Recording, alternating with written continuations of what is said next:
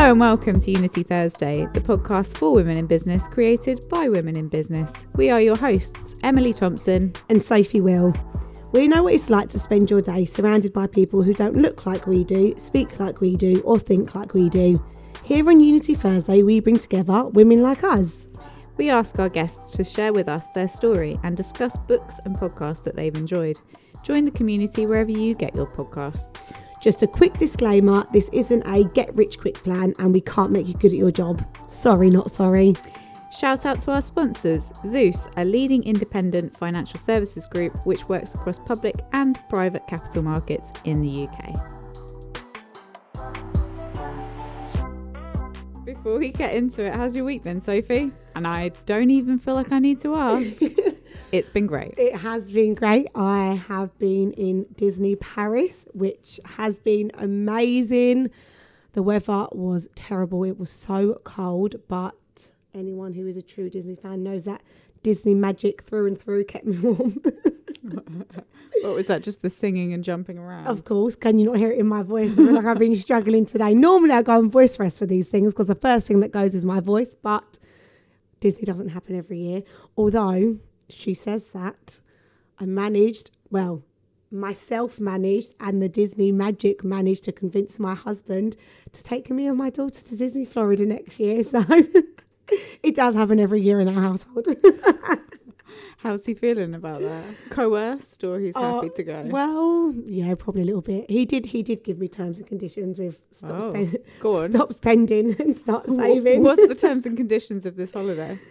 I have to stop spending. No, I have to stop spending and start saving so we can enjoy it whilst we're there. So I will stop spending all of those lunches and I don't know. I don't even think I spend that much money, to be honest, but here we are. Do you bring your lunch in? No. Sometimes, which is probably the issue. But anyways, we can just cut this bit out because I didn't need to know about what I spent my money on.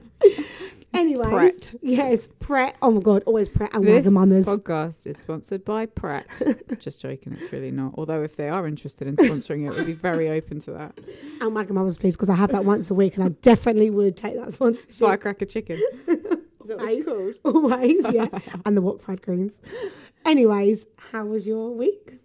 Week's been uneventful, but I am going to Jersey tomorrow for a few days. Oh, lovely. What's taking you to Jersey? Well, I think Jersey's got lots to offer. Mainly dairy-based products. Ice cream, I guess. You're going for the food. Yeah, although the weather does look pretty nice as well. So I'm hoping to have a nice ice cream on the beach, go for some walks. It's going to be great. Lovely. Although, can I say about producer David? Yes. Producer David did inform us that there has been an article published this week about whether ice cream is good or not for you. Are you pro ice cream being healthy? I mean, I'm very pro ice cream being healthy. Ideally, it will be a health food. I think the research was slightly mixed on whether that is the case or not. I think one of the doctors said he's not going to rush to get a load of ice cream anytime soon based off of the research. Surely, though, if you just have a small tub, it's fine. Like, a day. An hour. As long as you're not eating it as a main meal. I mean, it's just a dessert, really, at the end of the day anyway. So good levels of calcium. Yeah. I'll just replace it with my milk that I have in my cereal. So are you saying that you don't believe the research that ice cream's good for you? No, because it's kind of like anything, isn't it? As soon as it tastes nice, then there's always something in there that, isn't that great. But either way, I wouldn't really be bothered because I don't live my life off of eating what is healthy. I live my life of eating what I want to eat. So there we are. So I would probably say no. I don't think it's healthy for you, but it's not going to stop me eating ice cream. Well, it's definitely not going to stop me eating ice cream in Jersey. Especially when you're in Jersey. Anyway, so moving on.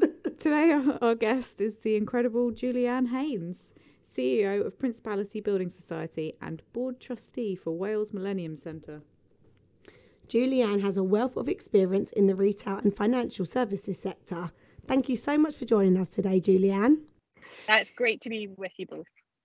So you've had a really varied career, which we're interested to speak much more about. But maybe we could start by talking about your current role as CEO of Principality Building Society. What does it involve?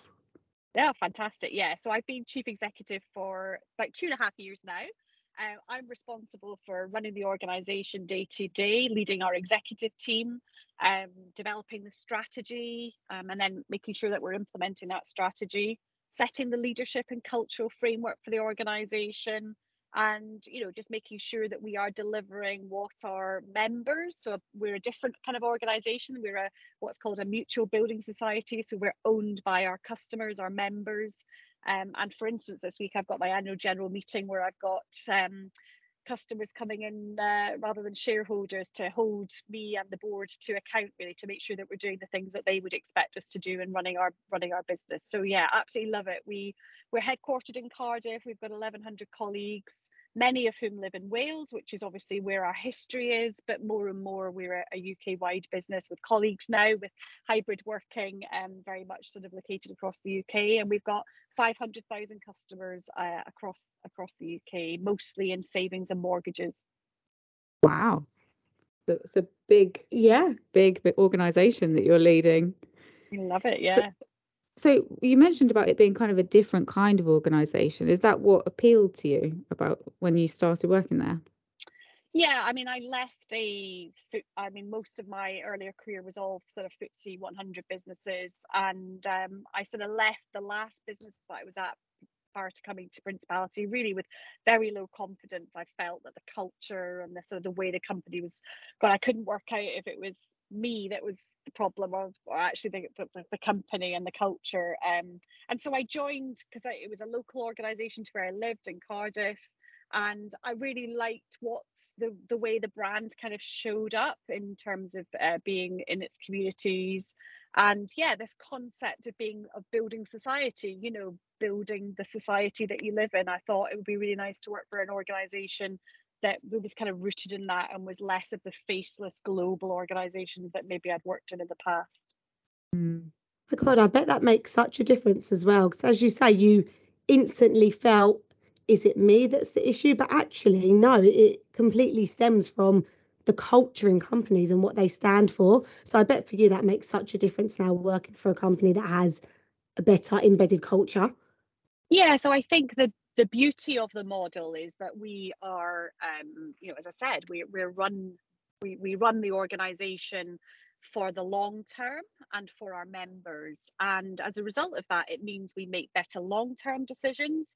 So it's less about the peaks and troughs of performance. It's more about sustainability of the business, both financially and of course socially and environmentally more and more.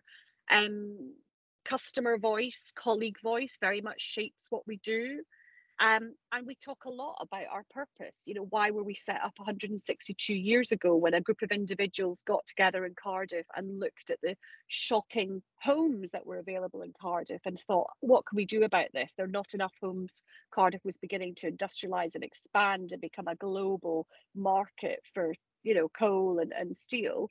And fundamentally, that purpose of building homes and having a safe place for people's savings by getting a bit of return, but then enabling other people to go and build and mortgage homes, that's kind of just as important to us today as it was 162 years ago. And funnily, things don't change as much as you might expect, because there are just as many issues with people living in good, safe accommodation, or being able to get onto the housing ladder, or save for a deposit, or if you're a key worker, how do you get onto the property ladder when property has just completely spiked? So many of the issues that were around 162 years ago are still around today, and that drive for being purposeful is very much resonates to me and my leadership, really. God, amazing. So going back to the beginning, obviously you've got a wealth of experience in finance. Was it always finance that you wanted to go into? Was it that I don't know, are you ever young and think, that's what I want to do? I don't know. No, never. I say to my kids now, I'm still trying to work out what I want to do when I grow up. But no, I did an accountancy degree and very quickly realised I didn't really want to be an accountant, but I was kind of good at, sort of some of the STEM subjects. So that's what kind of took me there. But I really loved business. My dad set up his own company when I was 11, and I spent every weekend and every holiday in working in a retail business. And so I kind What of, was the retail business? oh, it was really interesting. It was petrol stations, so not very Was glamorous at it? all. So I used to be, and Oh. I started at 11, stacking, the sort of the merchandise in the shop, and then I was trusted to be on the till, and then occasionally I had to fill cars up if somebody couldn't do it, or wash Well, he cars, or started you young, didn't he? he did, yeah. And then over time, I ended up doing the company payroll. So on a Wednesday, I used to go out from uni in Scotland and run the company payroll for 250 people and do year end for the HMRC and all that sort Wow. of nonsense. Amazing. So it was a great training ground, and I just loved business. So as I was doing my accountancy degree, I sort of thought, I don't think I want to be an accountant, but I do love business and marketing. And I did a postgrad in international marketing, and from that made a leap into the marketing world. And so my early career, I worked for part of the WPP group, and then I left there and went to Sainsbury's in the retail side, not the financial services side, and I absolutely loved working sort of with the marketing teams, with the buyers and trading teams to think about big customer propositions.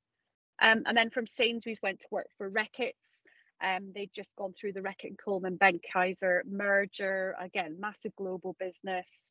And yeah, again, marketing and sales roads. So I guess the common theme through all of my career has just been focused on customer, really get interested in what is it people want, what do they need, how can we do a better job of serving that need. And I do think, it's helped me immensely as I then moved into financial services, because the industry wasn't really focused on that. It was run, generally speaking, by individuals who had, maybe come from more finance and more traditional sort of roles. And so I guess always tried to learn those technical skills that my finance and risk and technology sort of colleagues would have, but also then bring with that sort of strategic thinking, customer thinking, and just listening really well to what is it our customers need and want, and therefore what do we need to do as a business. So yeah, it's been a fantastic career. I've there's been bits I've hated, which I've maybe alluded to, and that but you learn as much, don't you? When you learn as much when things go wrong, that you probably learn more. Oh my God, amazing. But it sounds like I know we're sorry jumping around a little That's bit. all right. We were talking about Principality, and I was reading about you getting nominated for the 100 Women in Finance, and you in the nomination, or the entry in the kind of brochure, that's not the right word. Anyway, in the description about you, it says that you led the business as customer director from 2012. You led the business to deliver a 300% uplift in profit. I mean, that just goes to show that, and as the customer director, that kind of feeds into your point about it being all customer focused and how the difference that can make. Yeah, so I mean, I think, I'm part of a team, right? So whenever these kind of lists get put Just together, take all the there's always credit. no, I'm not going to take all the credit, and even as chief executive, you never should take all the credit. But no, yeah, I think what that was about was one of the things. I think business, particularly businesses that are a bit older like ours, sometimes it's different when you're in a startup, because in effect the company purpose and the strategy is so close. It's so, there's such a small group of employees that everybody knows what they're there to do. Everybody knows what their role is within the team. And in effect, that momentum and that growth in the early years is just awesome, and everybody feels so connected. And inevitably, because I'd worked in bigger organizations, and Principality isn't a big organization in terms of number of people at 1,100 compared to 160,000 for some of the organizations I've worked in. But what I noticed is, because it's an older company with 162 years of history, sometimes it's hard to work out what are we here to do. So a lot of the work I did as customer director was going back to, why are we here? What is the thing that only we can do and achieve? And that focused on purpose. And now as chief executive, then on really galvanizing behind strategy, means that you have much more of that that sense of purpose and direction flowing down through the organization. And so if you're focused on what it is your customer needs, then it's much easier to get into growth. So when I joined the business, we were a sort of £5 billion balance sheet. We're now over 11 billion with, some quite big growth targets over the next few years, because we are doing a better job of meeting the needs of our customers, of our brokers, of our communities.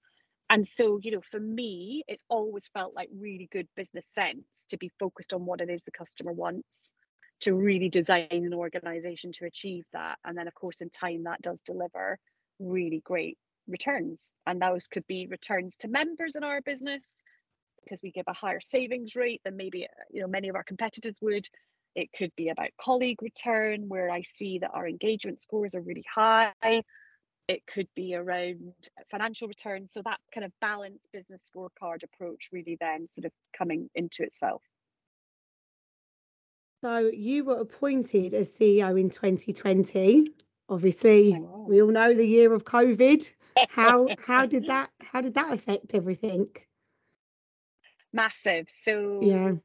the previous CEO actually left at the end of 2019, and the board just started on the recruitment process, and it basically had to get put on hold because, in effect, we were focusing on, we've just got to make colleagues safe.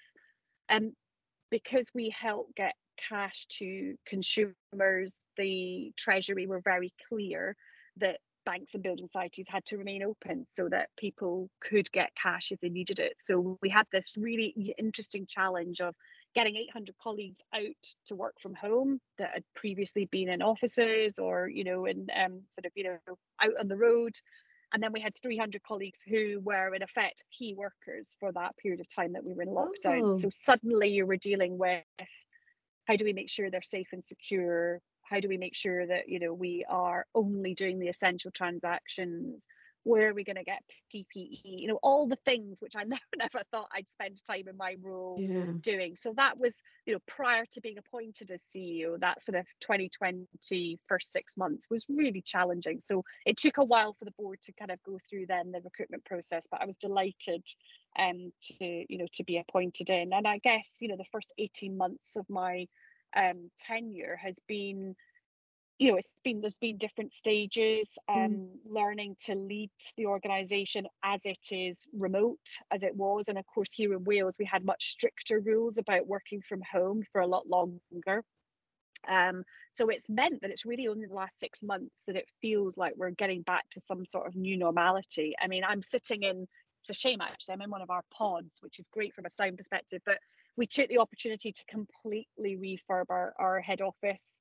So we're fully hybrid, no minimum days. It just literally is. There's collaboration space, there's desks if you need them, there's loads of great sort of IT kit around to enable hybrid working. But that has meant that the role of the chief executive has changed kind of forever, because no longer can you walk the floor and see hundreds of people sitting in what used to be a busy head office. But it's been great, a new challenge. Yeah, I was going to say, even that is crazy enough. You almost went up for the job expecting it to be a certain way, but actually, whilst the world has changed. Yeah, it's completely changed. Although it's interesting that you say that you think that that it's changed and it won't go back, because what we're seeing more and more in London is that it's returning much more back to office based, or at least that's my perception. I don't know if you agree, Sophie. Well, I think a major investment bank came out this week, didn't they, and said we want everybody back in. I see that as a really backward step. So this may be controversial, and hey, I make no apology of I may get forward 9 months and suddenly be eating my words and it's all back to the old. But as a woman CEO with my kids are teenagers now, but I like the fact that I can build my diary around, yes, my work commitments, but also my home commitments. And that's what my colleagues are telling me. They value the opportunity to make some of those decisions themselves and not feel like they have to turn up just because the most senior people feel comfortable that they're in the office. And again, I think I'm probably a bit different. I go to all these kind of industry meetings and I hear lots of CEOs worry about productivity, and I just think we're kind of focusing on the wrong thing if we're focused on productivity. Yes, I expect my teams to work hard in the way that I do, but if they're motivated and they're engaged, then they are working. In fact, lots of people tell me they work harder at home. Yeah, I heard that. So I just sort of think if you have people that weren't that productive in the office, they're probably less productive at home. And if you have people who were productive in the office, they're probably at least as productive as they were in the office. So I'm not unduly concerned about it. And what I'm noticing is my teams are making decisions about when they have a new graduate join a particular team, what's the best way to support that individual? And is it about them being more in the office just to support them in and provide that learning opportunity? Or, if we've got maybe 3 or 4 people joining in our contact center, then actually I'm noticing that they're coming in and really training that individual up and having regular touch points. So I'm sort of thinking common sense is prevailing. But hey, maybe I'll eat my words, but that's No, a not personal at view. all. I think that goes a lot.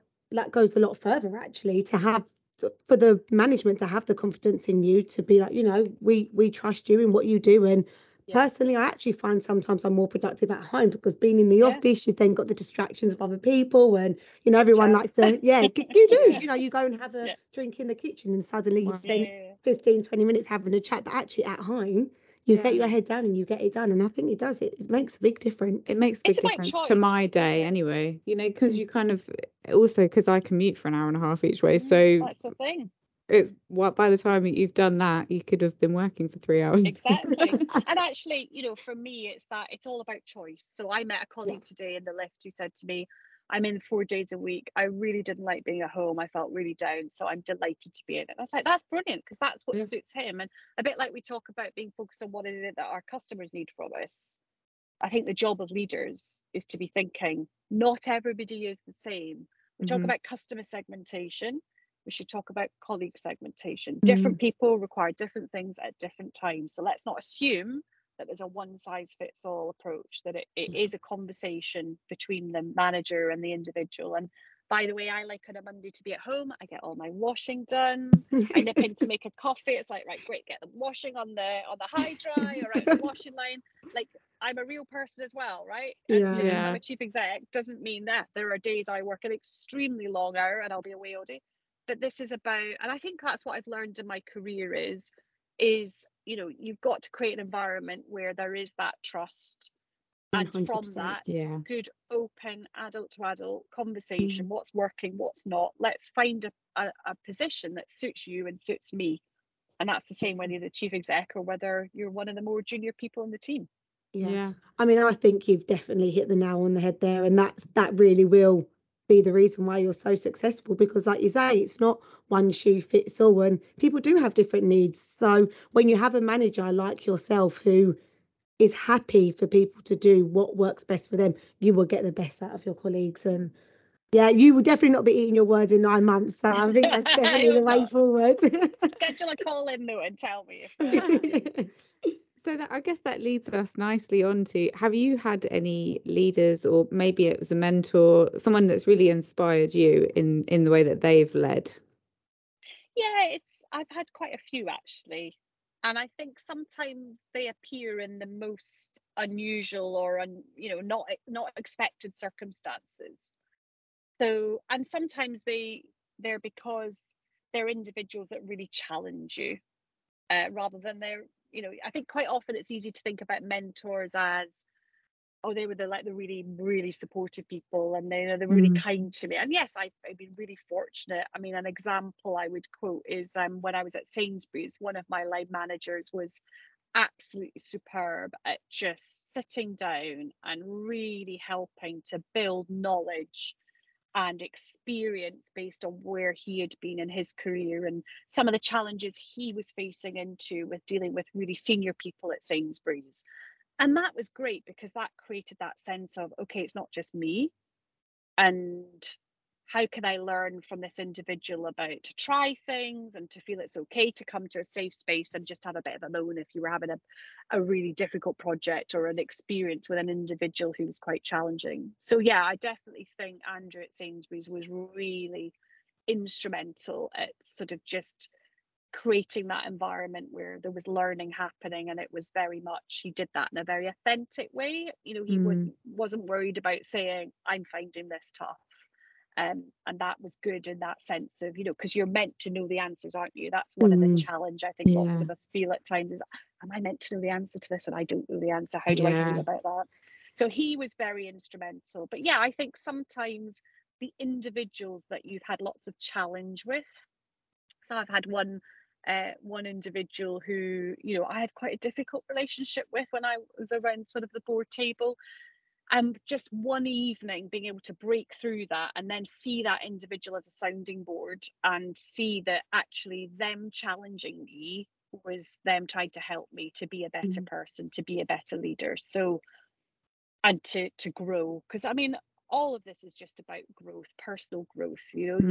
I always say to people, just because I'm the CEO doesn't mean I finished developing, Yeah. learning, growing. I want to be an even better CEO, and then I want to be the best CEO that I can possibly be, and then I want to be known as a brilliant CEO, right? There's different stages that you go through, and I hope the stabilizers are off and I'm now a good CEO, and that's the feedback I get. But that doesn't mean to say. So I think at all times building and having kind of like a group of individuals that you can really lean into to get that feedback or benefit from their experience is really important.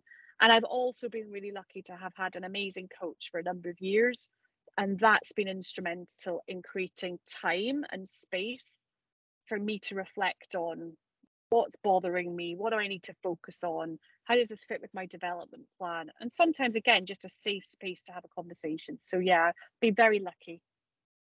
So having that kind of group around you, it sounds like the kind of key to all of those relationships that you have is that authenticity, and to be able to be authentic with your team and to be able to be open with your coach, and then to have that reflected back to you, I imagine is so helpful, so useful. And authenticity is a point that's come up a few times now, hasn't it? About how that can be difficult for some people in organizations if they feel like they don't necessarily naturally gel with other members of the team or other, management in those individual organizations. So I guess it would be interested to hear your view on whether there's a kind of secret source to how you can be authentic at work when it doesn't necessarily feel like being your true self is the kind of cookie cutter fit for everyone. Yeah, it's a great point. And I think understanding what your own secret sauce is really important. So what's the thing that makes me different or special, or what are my strengths that really mean I've got something to add to a conversation or to a meeting or to a project or to an organization? And it took me quite some time, because having worked in different sectors, I kind of arrived in Principality, and having worked in a financial services organization for the first time prior to this, I really not liked it because of the culture. I couldn't work out, was that me? Was that organization? Was that financial services? And I kind of arrived here with confidence low. And also at the time, there was a lot of kind of what I call subject matter experts, financial people through and through, people who'd worked in the building society sector. And I remember thinking, I don't know what I've got to add. And I spent quite a bit of time really factoring in what is the thing that is making me, bring something to the table. And actually what I learned is my one of my skills is the fact that I'm a generalist, because in the industry there's a lot of specialists. So give me any problem and I'll do a pretty good answer, right? I won't necessarily be the best. Recognize that actually different people need different things, and then the ability as a generalist leader to be able to sort of flex your style and be really good at strategy and leadership. Actually, that's quite special. So I think as soon as I landed on that, it started to then enable me to practice and get better. And I think ultimately, to be authentic, you need to know what makes you tick, what motivates you, what demotivates you, what energizes you, who energizes you, who also de-energizes you. And just then you can be more choiceful about where you spend your time and your focus, and then learn different ways, different sort of, I used to describe it as like tools in the toolkit bag that you can pull out at different times depending on the piece of work that you do, and those kind of tips and techniques and leadership sort of interventions then I think enable you to be more authentic because you've got the skills to be able to do that. I think the other word that isn't used a lot is vulnerability. I think the more senior you get, the more one can feel there's an expectation that you should have all the answers, that you are calm in a crisis, that you have got it, you can do it all. And you know, the reality is, I've never met anybody who can do it all and who knows it all. And so I think as soon as you recognize that and can get comfortable in saying, I need help, or I don't know what to do, or I'm feeling really pressured, or this just isn't working for me, then actually that builds a huge amount of goodwill from people. And so I think almost seeing those authenticity and vulnerability things, I'm not sure you can do one without the other, if that makes sense. Seeing them together is really, really important. I feel like I'm lost for words now. I feel okay, that's yeah. Need to accept that, you know, you, as you say, you do need to be vulnerable at times, but that can actually be quite daunting as well. And I very think daunting. that is the key, right? As soon as you get to that space that makes you feel uncomfortable, that's where the best things happen. That's right, because that's the growth mindset thing. So you know, we talk a lot in leadership about growth mindset, don't we? And you need to have a growth mindset. Well, by you can't possibly think I need to know everything and have a growth mindset. Those two things are incompatible, really. So I think as soon as you accept, now it's easy to say, right? And there are times where I'll sit in my boardroom and I think they'll probably expect me to know the answer to this. So maybe I should, right? So again, I'm not saying I'm brilliant at this and I'm perfect at it, but I suppose I think I'm learning and getting better, and you know, and that's the point. It's just a continual thing. But yeah, you're absolutely right, just admitting that is challenging, but that's where the 100%. uncomfortableness and the growth comes. So should we talk about Lunchtime Learning for Leaders by Lucy Ryan? I guess, how did you come across this book? So I am really lucky because Lucy is my coach. Right. And Lucy has coached me Amazing. for a number of years. And Excellent. what I love about this book is, firstly, it's like I recognize not everybody is in a fortunate position to have a coach. And so what I love about it, it's kind of like, as I read it for the first time, I thought, God, Lucy has used all these models and helped me over my career with these things. And here it all is in a book that's actually really easy to read and navigate. And it's really consumable because you can kind of dip in and dip out depending on where you are. And I just love that practical and that thing about it. It's democratizing almost her skill and experience as, you know, an amazing coach to lots more people. So what I do is I dip into it.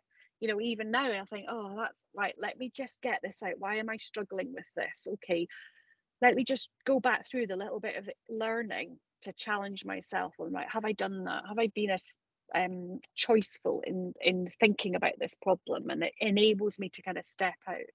And ultimately for me, I think it's enabled me to really develop as an individual, all the tools and techniques. So for instance, I can remember turning up at Lucy's coaching studio in a complete mess because I was completely run down, and it was like I wasn't doing any exercise, I wasn't eating very well, I put weight on, I wasn't sleeping very well. And it was like, how can you be a good leader if that's kind of the person that you are and you're dealing with that? And in this book there are great models that you kind of almost this is what you need to think about in terms of managing yourself and therefore building resilience and building the energy to be a good leader. So, you know, focus on the sleep first. You can't really start to tackle the other things if you're absolutely exhausted. Recharge your battery.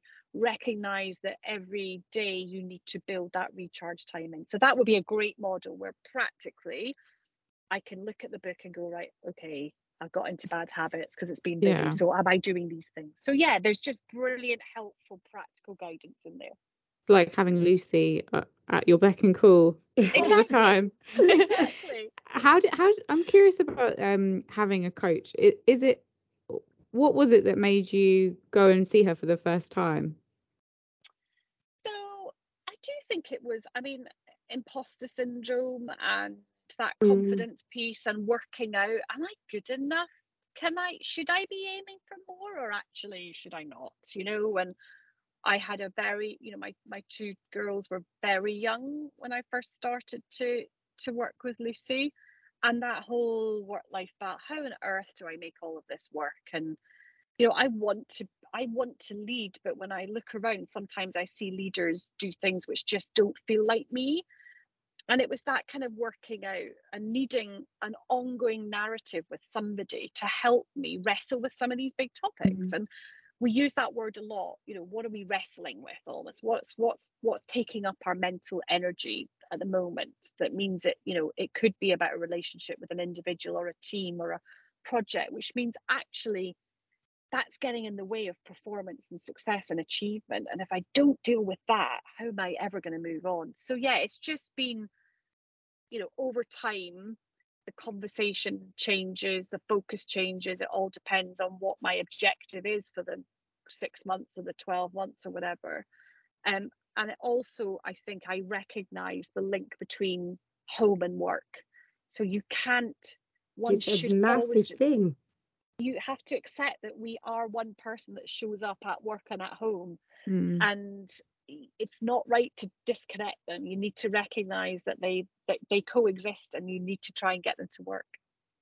And I'm so glad you touched on that, because that's kind of where I am at the moment. I have a daughter, she's 2, and I thought when I had her, I would kind of be happy to, take a step back and just do that role for a while. But actually, it really motivated me that no, I wanted to come back to work and I wanted to show her that, you can do both.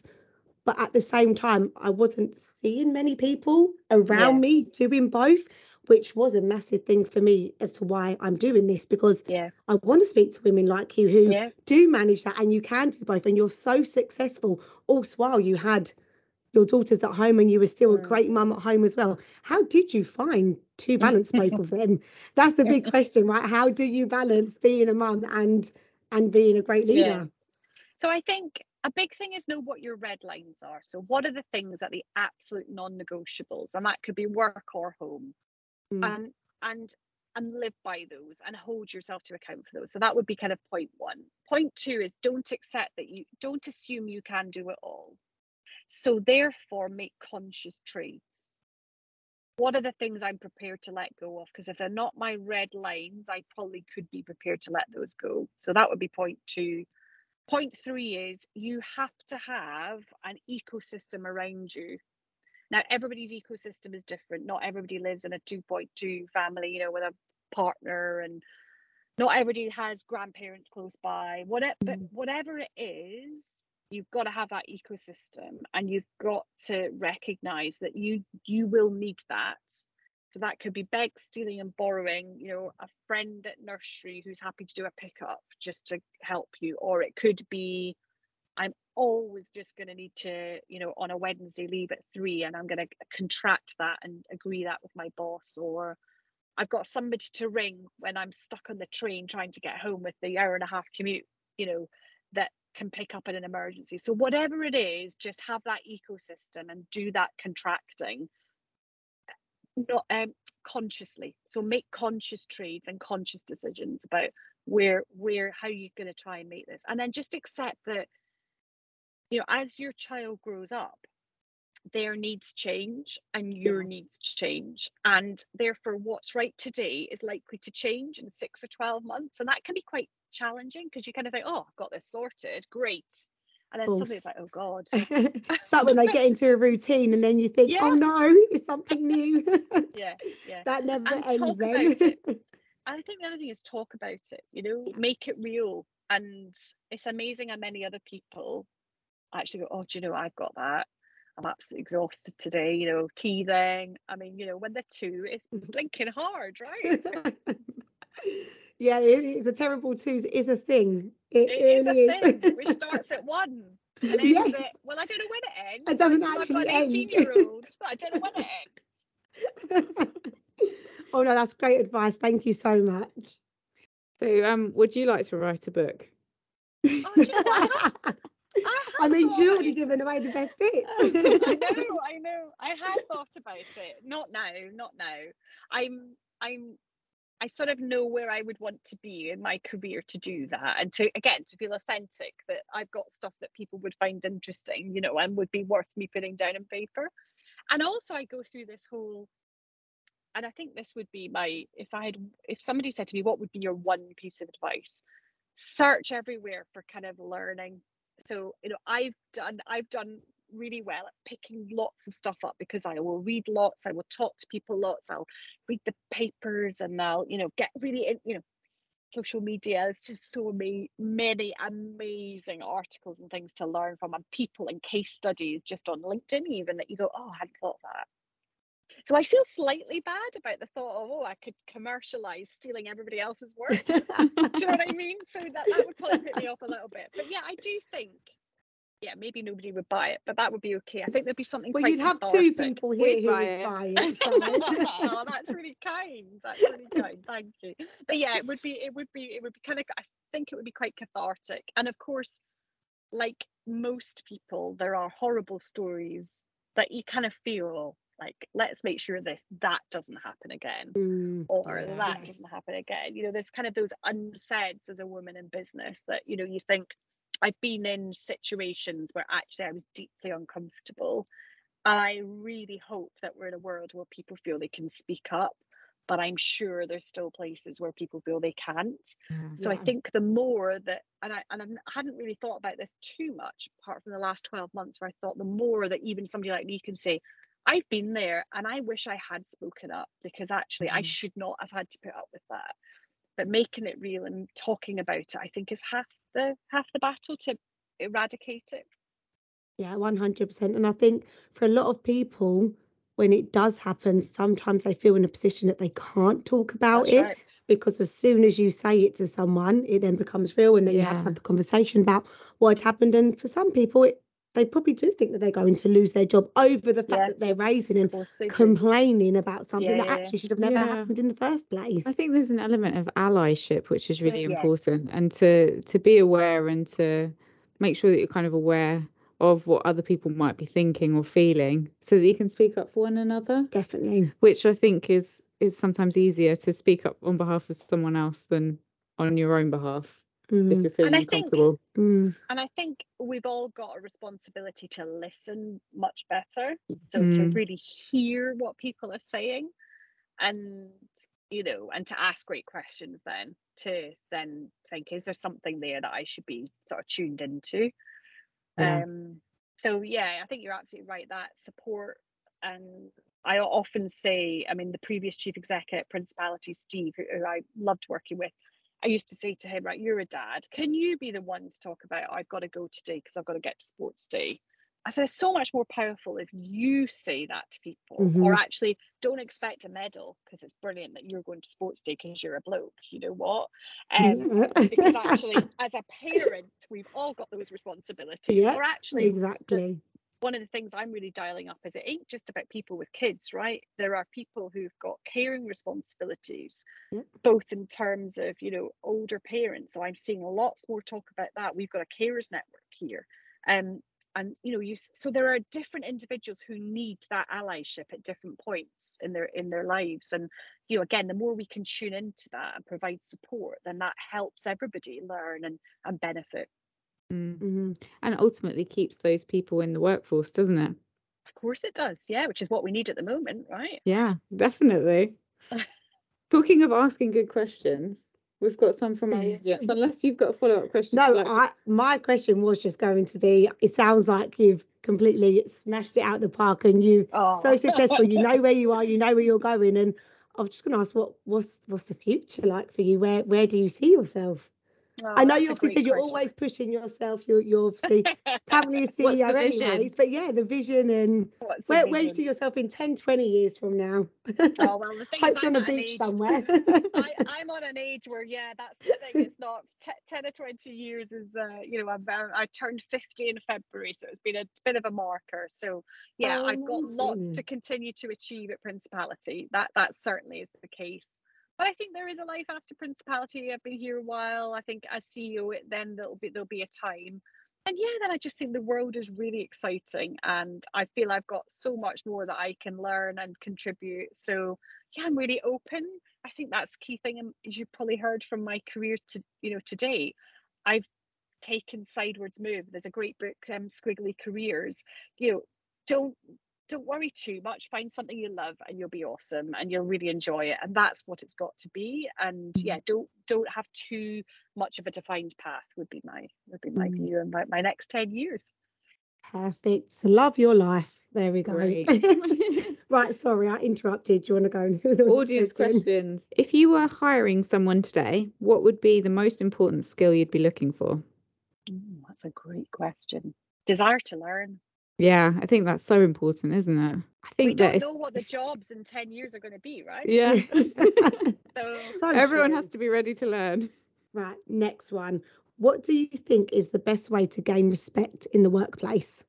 My dad gave me a great piece of advice, which is focus on doing the best job you can today, and the next one will take care of itself. So sometimes I think people get really focused on what the next job is. So be the best you can be in the role that you're in. And if you are, I mean, not everybody wants to get upward progression, right? That's the other thing we just need to, acknowledge. I think if you do want upward progression, one of the other great pieces of advice, which kind of goes against what I've just said, but it depends where you are, is imagine you walked in on Monday and you've been promoted to that role. What would you do differently?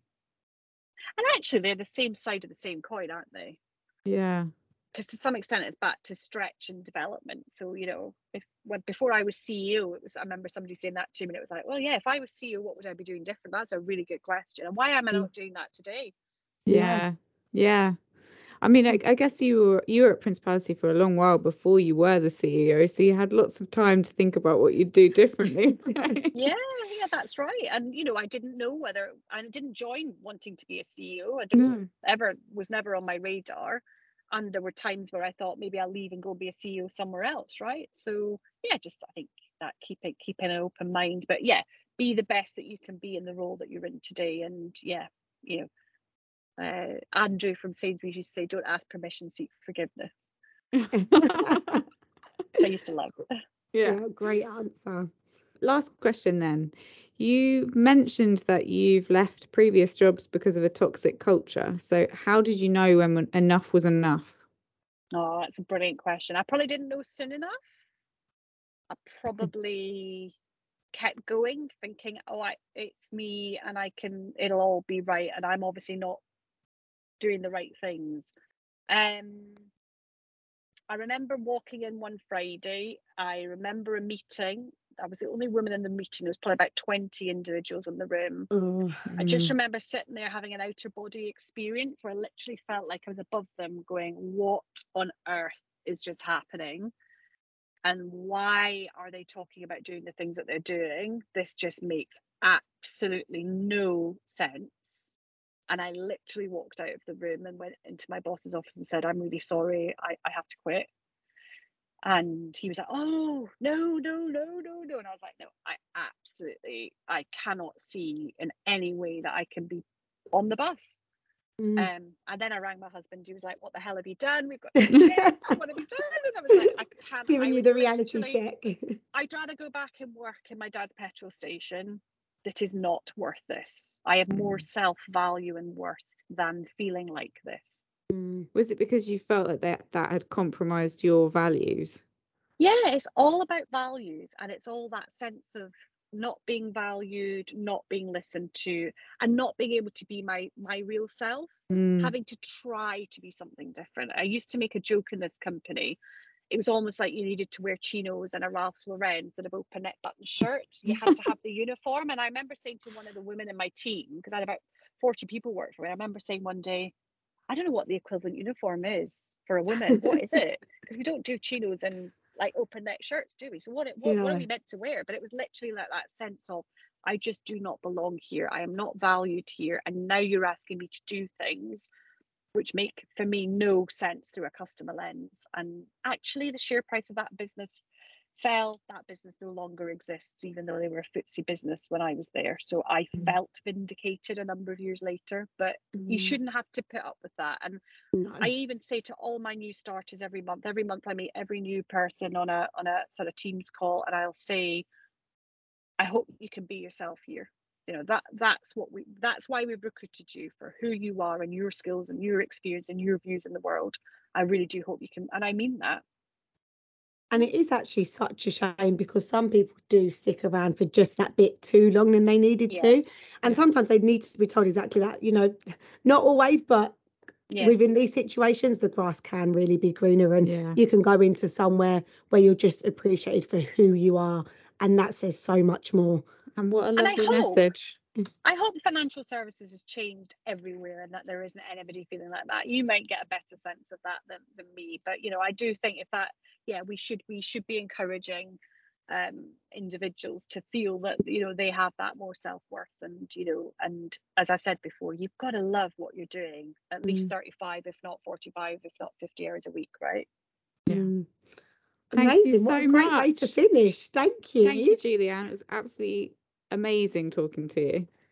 I'm definitely going to buy this book as well. This sounds like a great read. I'm going to, that will literally be my lunchtime reading, my travel reading, my nighttime reading. No, it's really good. Thank you. Good. We're gonna feel like we're getting advice directly from Lucy. Exactly. I better let her know, hadn't I? Yeah. Great. Well, thanks both. And if you need anything again, but good luck. I thought what you were doing was so brilliant. I thought I've got, really love to be part of it. So good luck. We appreciate your time so much. Thank you so much. That's great.